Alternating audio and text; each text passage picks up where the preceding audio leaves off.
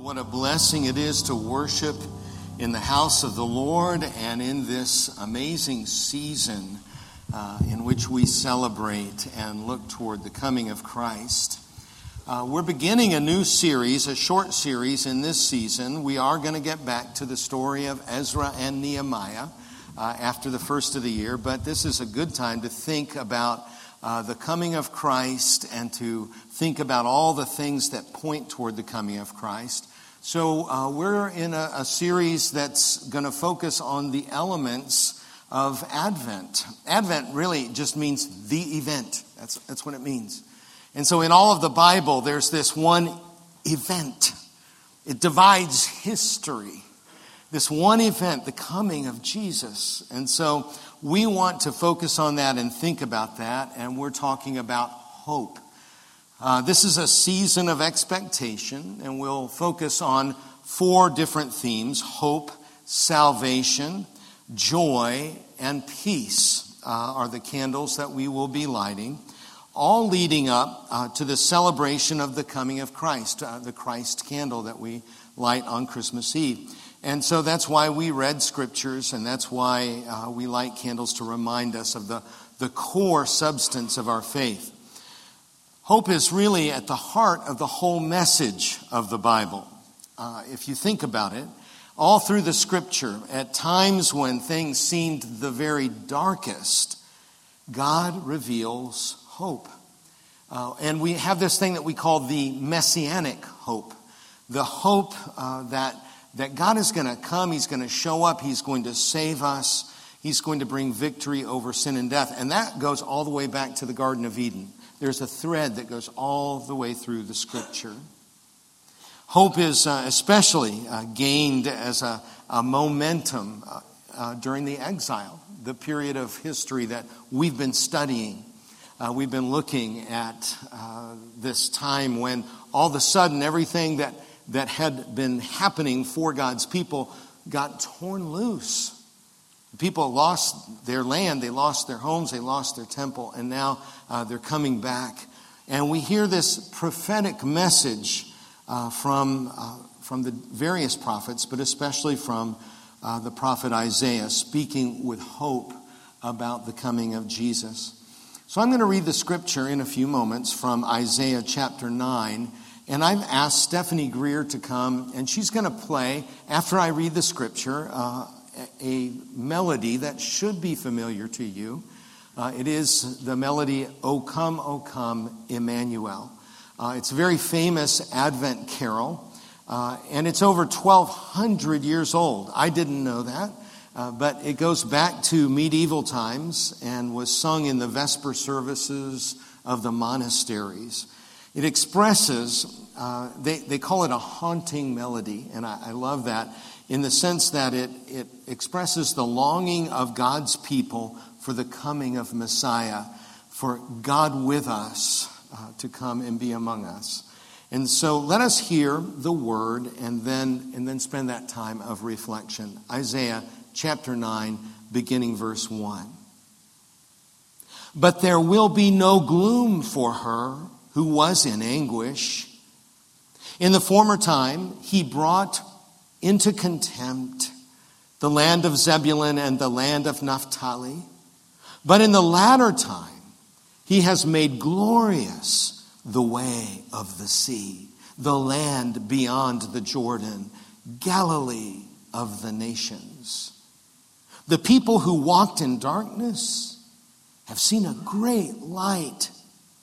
Those who dwelt in a land of deep darkness, on them has light shone. You have multiplied the nation. You have increased its joy. They rejoice before you as with joy at the harvest, as they are glad when they divide the spoil. For the yoke of His burden and the staff for His shoulder, the rod of His oppressor, you have broken as on the day of Midian. For every boot of the tramping warrior in battle tumult and every garment rolled in blood will be burned as fuel for the fire. For unto us a child is born. To us a son is given, and the government shall be on his shoulder. And his name shall be called Wonderful Counselor, Mighty God, Everlasting Father, Prince of Peace. Of the increase of his government and of peace there will be no end. On the throne of David and over his kingdom, to establish it and to uphold it with justice and with righteousness from this time forth and forevermore. The zeal of the Lord of hosts will do this.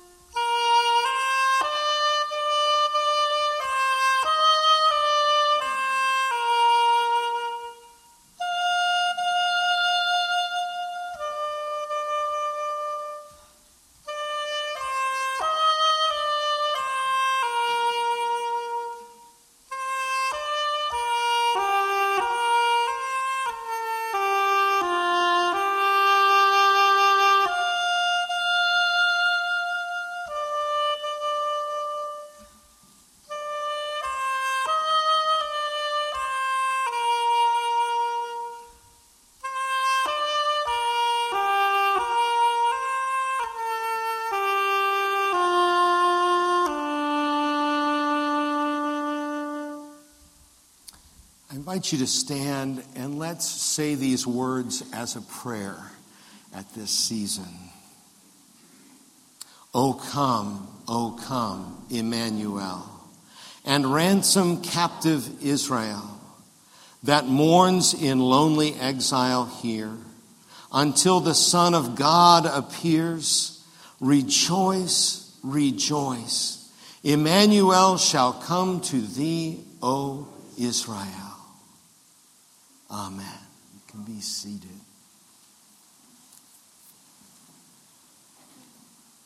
We often say that Advent is the season of hope.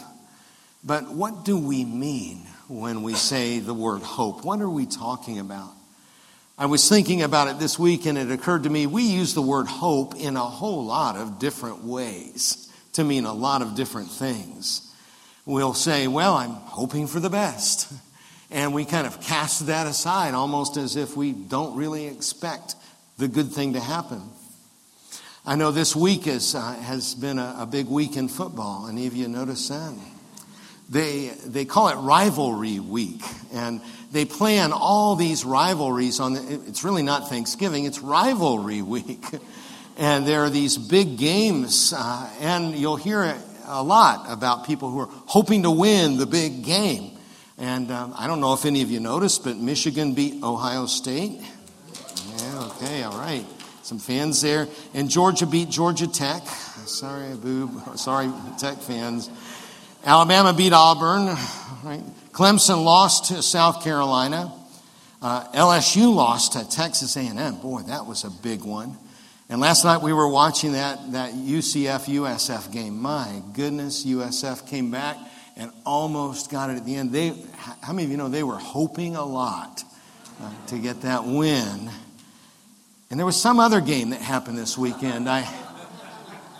Oh yeah, that one, that Gator FSU game. Yeah, well, I was hoping a lot on that one.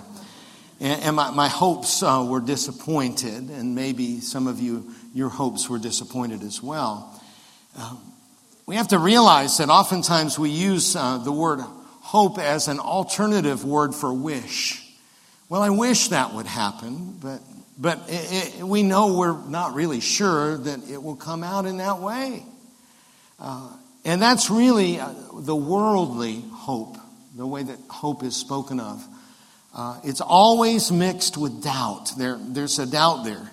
We might hope for something that we're really pretty sure is not going to happen.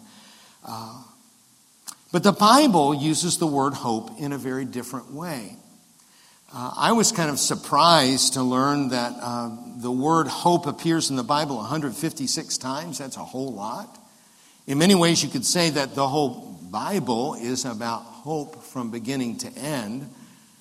What really surprised me is that the Bible uses the word hope 80 times in the Old Testament and only 76 times in the New Testament. If you had asked me, I would say it would be weighted the other way.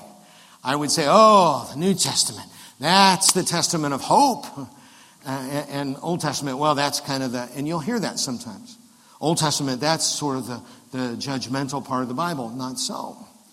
In fact, so much in what we call Old Testament, so much of what we find in the Hebrew Scripture points with hope toward what is fulfilled in the New Testament. And we really don't want to miss that. That word appears 26 times in the book of Psalms. That's not a surprise. It's a book of worship. 20 times in the book of Job. That surprised me. An awful lot. The word hope appears in the book of Job more than in many other books of the Bible. And we think of Job as it talks about suffering. It talks about really, really hard times. And it teaches us about the way that hope can coexist with suffering. In fact, hope springs forth out of times of suffering and difficulty. Those two are very much related. 7 times in the book of Isaiah, and Isaiah is very much concerned with the comfort of God's people in exile, bringing them back, pointing toward the return that we've been studying this fall in the book of Ezra. It's interesting because there are several words in Hebrew that are translated hope. And one is the Hebrew word batah. Say that word with me, batah. And batah means confidence. It means security. It means to be without care. That is, not worried. To not be worried. To not have doubt. So it's a very strong word that we find in the Hebrew Scripture referring to hope. In fact, the concept of doubt is not a part of this word at all. We find it in Job and in Psalms and in Ecclesiastes. But there are a couple of other words in Hebrew that give us an even deeper place of understanding. And I want to share that with you today. As we've studied the exile this fall, we focused on a message of hope that was given prophetically before the exile, almost as a reassurance. When this bad thing happens, Jeremiah gives this reassurance. God has not forgotten about you. God has plans for you. Jeremiah 29:11 is one of our favorites. And now we know, because we've studied it, where it comes from. It comes from right before, looking toward this time of exile that was going to be very difficult. For I know the plans I have for you, declares the Lord. Why don't we read it out loud together? For I know the plans I have for you, declares the Lord. Plans for welfare and not for evil, to give you a future and a hope. Why don't we read it with gusto? How about that? Let's read it again. For I know the plans I have for you, declares the Lord. Plans for welfare and not for evil, to give you a future and a hope. You see, the exile could have been a time of absolute hopelessness. I mean, if there's ever a time in Scripture where we might have said, boy, this is a hopeless time, it would have been in the exile. And yet, prophesying toward that time, we hear these words. I know the plans I have for you, and they are plans to give you a future and a hope. How many of you believe that? Yeah, we need to believe that and take hold of that. The word that's used there is one of my very favorite words in all of Hebrew, I think. And it's the word tikva, the Hebrew word. Tikva is translated hope. It comes from a root word, another root word. You're going to get a lot of Hebrew today. And it comes from the word kava, which literally is a cord. It's literally like a rope. And it means an expectancy. It's translated to mean expectancy for something in the future, longed for, that you take hold of. And I love that image. I love this word. It's just amazing. And especially when we find it in this scripture, God did not say, I have plans to give you a future and a wish. He didn't say that, did he? He didn't say, I have plans to give you a future and a wish mixed up with some doubt, and I'm not really sure how it'll come out. He didn't say that. God did not say that. He said, I plan to give you a future and a hope. In the book of Ezra that we've been studying, we saw the glimmer of this hope being fulfilled. We saw this incredible return, things no one could have imagined happening. We saw that the Persian king, he got stirred up and he decided, you know what, you folks need to go home. You need to go home and worship your God because your God is powerful. And you need to worship in a temple. You need to go rebuild that temple that you had before. Persian king, a pagan king. We studied through that. It was an amazing thing. And so God's people were liberated from Babylon and they were funded for their return. God aided in the funding of the rebuilding of their homes and their lives and their temple. And then 80 years later, we hit a hard spot. That was last weekend we studied. The people have been unfaithful. But there was hope even in that time when Israel confronted this terrible state of the nation. Remember from last week in Ezra chapter 10, Shechaniah is one of the leaders, and Shechaniah gets up to speak on behalf of the people. He's the son of Jehiel and the sons of Elam, and he addressed Ezra. He said, we have broken faith. It's a confession. We've broken faith with our God. We get it. We have really messed up. Over time, we drifted. Over time, we started looking more like the culture around us than looking like God. Looking at the ways of the culture and cultures around us. We married foreign women from the peoples of the land. But then I love this, the next phrase, but even now there is hope. Even as we make confession. Why don't we say that phrase? But even now there is hope for Israel in spite of this. Shechaniah was speaking on behalf of the people who had realized we need to go home. We need to return spiritually to the home that God has set for us. And that's called repentance. It's where we realize I've been going the wrong way and I'm going to go the right way. I'm going to go the way of God. I'm going to return. And I love this passage because it reminds us that there's always hope. Sometimes I talk to people and they say, there's just no hope for me, Pastor Jeff. I say, oh, no. Don't even start to go. That's a lie from the enemy. That is a lie of the devil. There is always hope. No matter the situation, no matter when we feel great hopelessness, there is always hope. And the Bible teaches something about hope that is quite different from the world around us. The Bible teaches that hope does not disappoint. Now we're talking about biblical hope. We're not talking about the wishy-washy stuff, okay? We're not talking about wishing for your team. Now, teams are great and victories are wonderful, but you don't always get them. We're talking about something much bigger than that, biblical hope. Biblical hope is the assurance that God is not finished with his plans for us. How many of you believe that? I mean, boy, we need to take hold of that. If you don't get anything else, we need to take hold that God is not finished. He's not done with his people. He's not done with his world. Sometimes it looks that way, but no, there is always biblical hope. Biblical hope is rooted in knowing that God will not leave us or forsake us. That's a promise from Scripture. He will not leave you. He will not forsake you. Those are two different things. Leave is to leave physically. Forsake means to abandon. He will do neither of those things. He won't do that. Sometimes I talk to people and they say, well, you don't know how bad I've been, Pastor. I don't care. I read my Bible. There's some really bad stuff. I don't care what has gone on in your life. He will not leave you. He will not forsake you. You can always come back to him. You can always return to him. There's always hope. Amen? Yeah. Biblical hope is tied to faith that trusts that God is still in control, even in what appear to be the worst of times. I think that's why in the book of Job we find hope is lifted up so very much and so often. Hope is very much tied to faith in Scripture. Hebrews 11:1 uses this in the definition.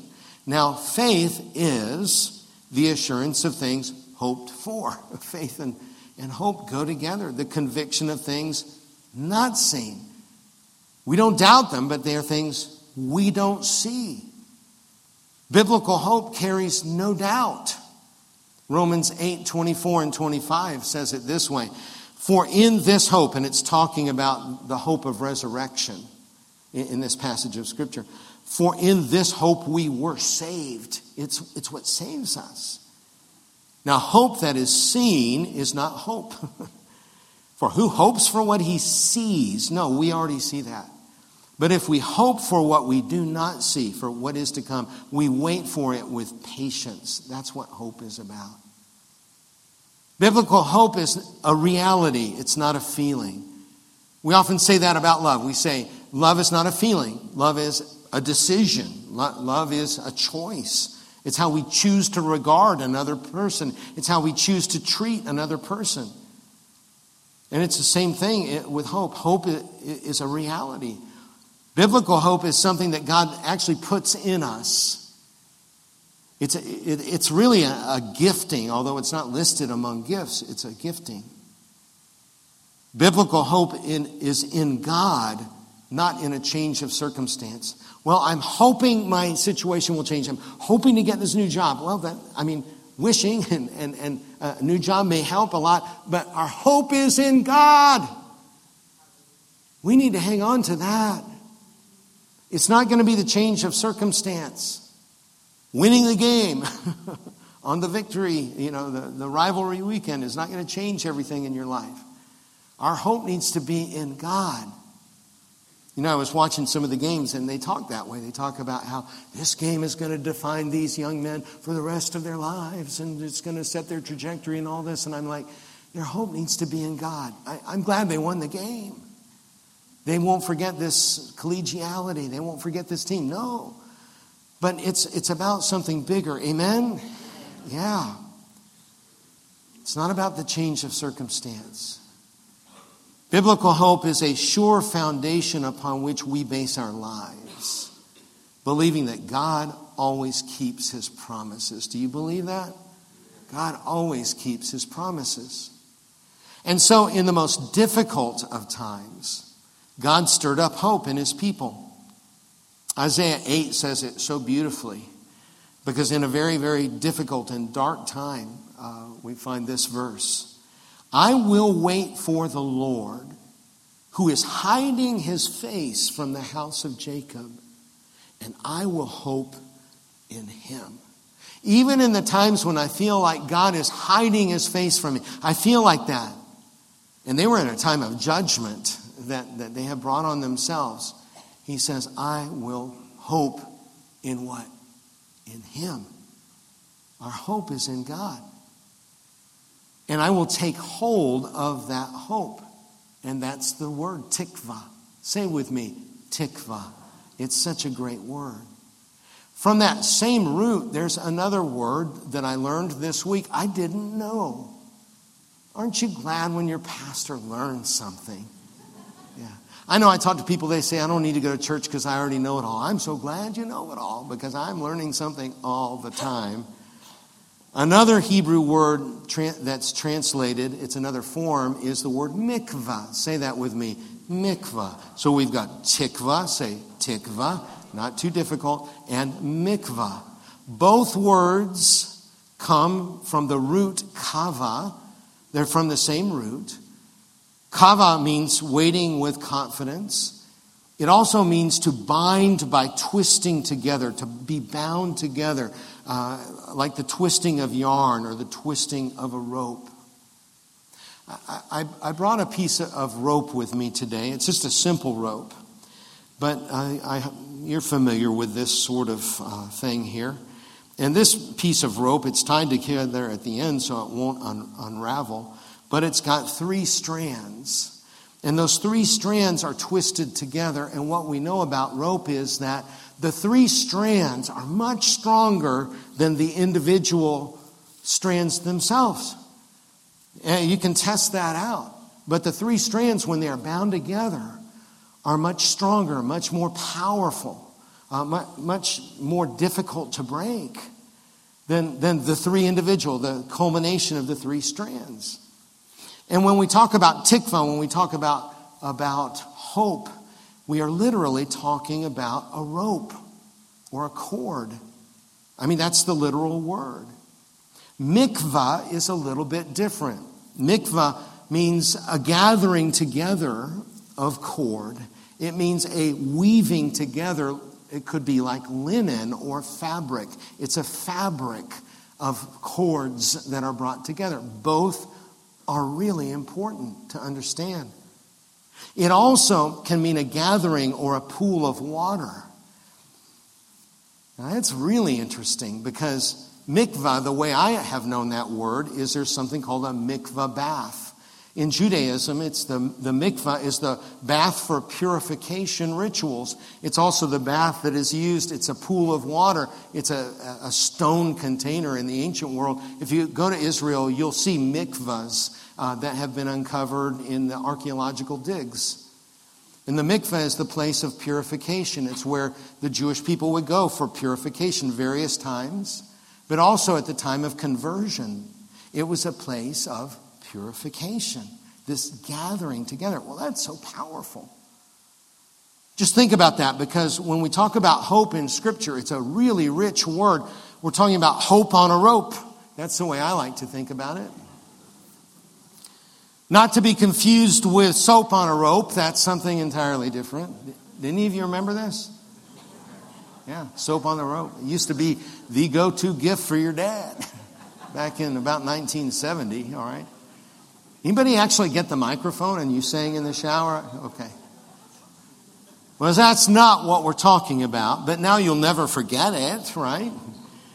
Tikva is hope on a rope. What are we talking about here? It's a lifeline. Hope is the lifeline that's thrown to us by God. It's an amazing thing to think about it that way. If I throw you this rope, if I'm trying, you're flailing around and you're about to go under, and I toss you a rope, what do you have to do? You got to grab it. You got to take hold of it. Hope is not going to do its thing without you taking hold of it. And so hope is something we have to take hold of. We really don't want to miss that. It's so very important. And hope is the cord that pulls us forward scripturally, all the way from back in Genesis, back in the garden, bringing us forward all the way to the end of Revelation. Hope is a rope. And hope is sure. Hope is sure. I found this picture because I think of a life ring, tossing a life ring. We're flailing around, about to go under. We're about to lose everything. And there's a life ring that comes to us. But it is only as sure as whoever's at the other end of that. If a little child throws you a life ring and they're there on the dock, it's not very sure because they may not be able to pull you. But God's on the other end of that life ring. God is on the other end of that lifeline. And what an amazing thing that is to think about and to take hold of. We have to take hold of the hope and know He is sure. There's this other meaning, the fabric meaning. Hope is in the fabric. It's in the mikveh. And this is the fabric of the community of faith. Sometimes people say, well, my hope is in Jesus. I've got Jesus. Yes, but you need the fabric too. You need the weaving together of all of us as we hope together. And it's so amazing to think that this is the community of faith, but it's also the place of purification. The Bible talks about the washing of the water and the word. That's what we come together to do. We come together to find purification in Christ through the water of the Spirit and through the Word of God. That's what we're doing right now. This is a washing place. You know, you could very easily say, we say, well, I'm going to church this morning. You could say, I'm going to mikveh this morning. I'm going to the gathering. I'm going to the pool. I'm going to the fabric of God's people to be cleansed and made pure and made whole. And we don't want to miss that. This is the righteousness that comes only in new life that we find in Christ, and this is where we find it. And if you think about it, in the season of Advent, Jesus, Emmanuel means God with us, comes to give us the rope and the fabric, everything that we need, the place of purification, and the rope that we hold on to. He's the one that we can take hold of to pull us toward the future that he has for us. A hope and a future, a rope and a future. Yeah. And he is the fabric of the body of Christ, where we grow and we serve and we care for one another. Boy, I watch that so many times. I see people who are going through really hard times. We've had people in our community that have become very sick, have had very hard things that they're facing. And it's the community, the fabric comes around them. It's amazing to watch the fabric of the body of Christ come around people. This is the place. This is the place of purification. And he gives us all of that. Listen again to the prophet Isaiah, the words that I read a few minutes ago. We were in gloom, anguish, and contempt, but he has made a glorious way. We have walked in darkness, stumbling around, but we will see a great light. The nation has been multiplied. The rod of the oppressor has been broken. Garments have been rolled in blood, but they will be burned as fuel. There's all this victory that we find in this message of Advent. None greater than these words. For unto us a child is born. To us a son is given. The government shall be upon his shoulder. He shall be called Wonderful Counselor. If you're like me and you grew up singing it, you say Wonderful Counselor. But it's Wonderful Counselor. Wonderful Counselor. Everlasting Father, Prince of Peace. He comes to establish the throne of David and rule with justice and righteousness. So how do we find our hope? How do we find all of that? I like to make things very practical in simple ways. And number one, we find hope in his word. It shouldn't surprise you. I talk about that all the time. In his word, Psalm 130 says, I wait for the Lord, my soul waits, and in his word I hope. We need to open the Word of God. We need to immerse ourselves in the Word of God. That's what we're doing right now. That's what we do in our classes. That's what we do at home when we have private, quiet times with Him. We hear the Word and we hope in His Word. The second way is that we find hope by returning to Him. We need that place of repentance that was talked about in Ezra chapter 10, to return.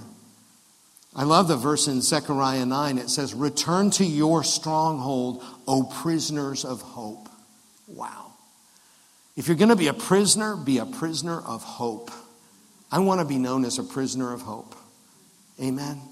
Today I declare that I will restore to you double. So there's a restoration that's promised in that scripture. And the third is that we find a living hope as we are born again. Blessed be the God and Father of our Lord Jesus Christ. According to his great mercy, he has caused us to be born again to a living hope through the resurrection of Jesus Christ from the dead. Our hope is in him. Our hope is that we find resurrection and we are born again. You know, I was over there just before I came up to speak, and I looked down and the rail over there caught my eye. Many of you are familiar that these rails are about 27 years old. A man in the church built them when we were just a put-together church in a temporary location. And over the years, we have had this practice where young people and older people, when they come to know Jesus, when they are saved, they write their name on there with the date. And I looked down and I saw one of the names there. And I didn't look to see when it was written, but it was a bold statement. The name over there is Emily, and it has a heart, And what an amazing thing to nail down and know, I am saved. Jesus has saved me. And that's preserved there, but it's preserved in the book of life. It's preserved in the heart of God. And how important, because that is our hope. That person was writing that down, and many have written that down as a statement of hope, because they have trusted and they have been born again. And they know the knowledge of the resurrection of Jesus as a truth for them. Isaiah 7:14 says, "Therefore the Lord himself will give you a sign. The virgin will be with child and will give birth to a son, and will call him Emmanuel, God with us." That's our celebration, Emmanuel, God with us. I want to invite you to pray these words once again. O come, Emmanuel. And let's just say these together, and then we'll continue in prayer. Let's pray. O come, Emmanuel, and ransom captive Israel that mourns in lonely exile here until the Son of God appears. Rejoice, rejoice. Emmanuel shall come to thee, O Israel. It may be that as we have been studying together, you've realized that you really never had a time when you wrote it down. You never really had a time when you knew that you had been saved, when you took hold of the hope of Jesus and knew for sure that you would spend eternity with him. It wasn't, I wish so. It's that you knew that you had hope in him. If you've never done that, you should do that today. Wow, what a great time. And you can do so with a simple prayer of your heart that says, Lord Jesus, I get it. I need you. You may have resisted, but this is the time to say, Lord Jesus, I need you. Forgive me of my sin. Give me courage and strength to turn away from my sin. Cleanse me from all unrighteousness. Make me pure, make me whole. Give me hope and a future. Make me born again to a living hope through the resurrection of Jesus. God, we just pray that that would be the case. Father, I thank you so much that you meet us in these seasons. You meet us in these times. We are so grateful for the way that you work in us and among us. In this season of Advent, may we discover you more clearly, more completely than ever before. In Jesus' name, amen.